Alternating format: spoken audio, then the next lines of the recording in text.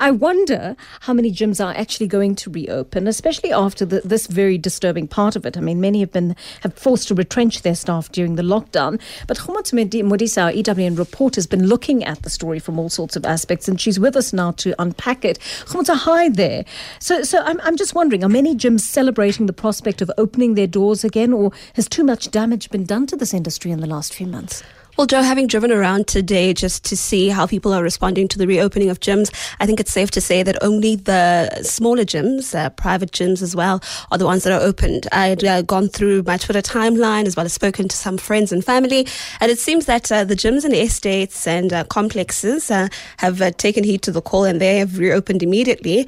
But some, most of the bigger gyms that we know, the more traditional facilities, your Virgin Active and Planet Fitness, haven't been so quick to take to this. And, that's interesting. The Virgin Active Twitter page actually says that they welcome the announcement by the president, but you'd imagine that they'd open immediately because of the damage that's been done. Yeah. I'm just going to read the statement to you. They say that we welcome the news that gyms may reopen and have submitted our COVID operational procedures and protocols for government review before we can announce our opening date.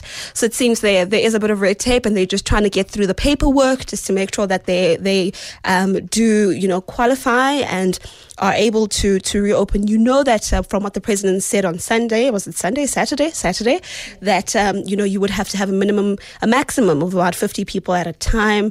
Of course, this is all depending on the size of the gym, the size of the facility, and all that has to be, considered by these gym chains.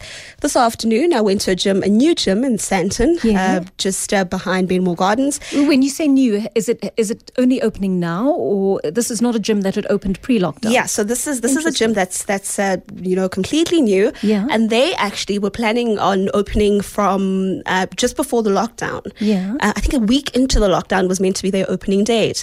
They are a chain from America, and I think they're called Gold's Gym. Okay. And they were badly set back by this. They, of course, were opening here for the first time, which meant employment for many of our, gym instructors as well as personal trainers. And they've had to put on hold 11 contracts from their primary gym, which is the Gold's Gym, and 21 contracts from their Switch Gym. And that just means they haven't been able to pay anyone since March. None of their instructors, none of their facilitators, staff at the very front, receptionists, no one has been paid since March. Wow.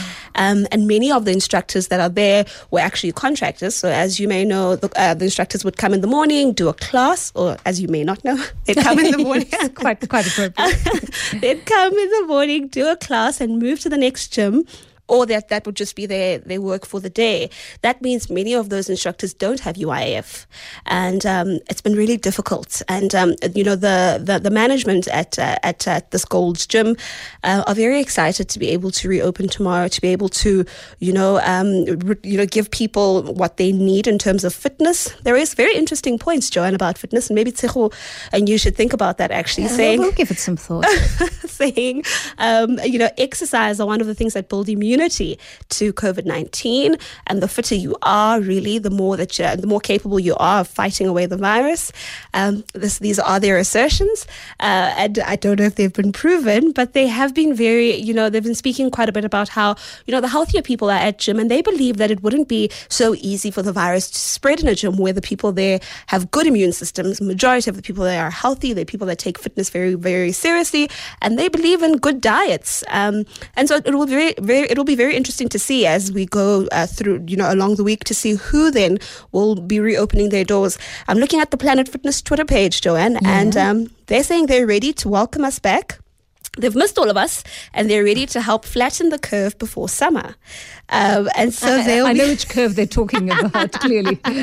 Yes, so the Gauteng clubs will reopen tomorrow, and KZN and Cape Town will reopen on Thursday. So if you're with Planet Fitness, you're in luck.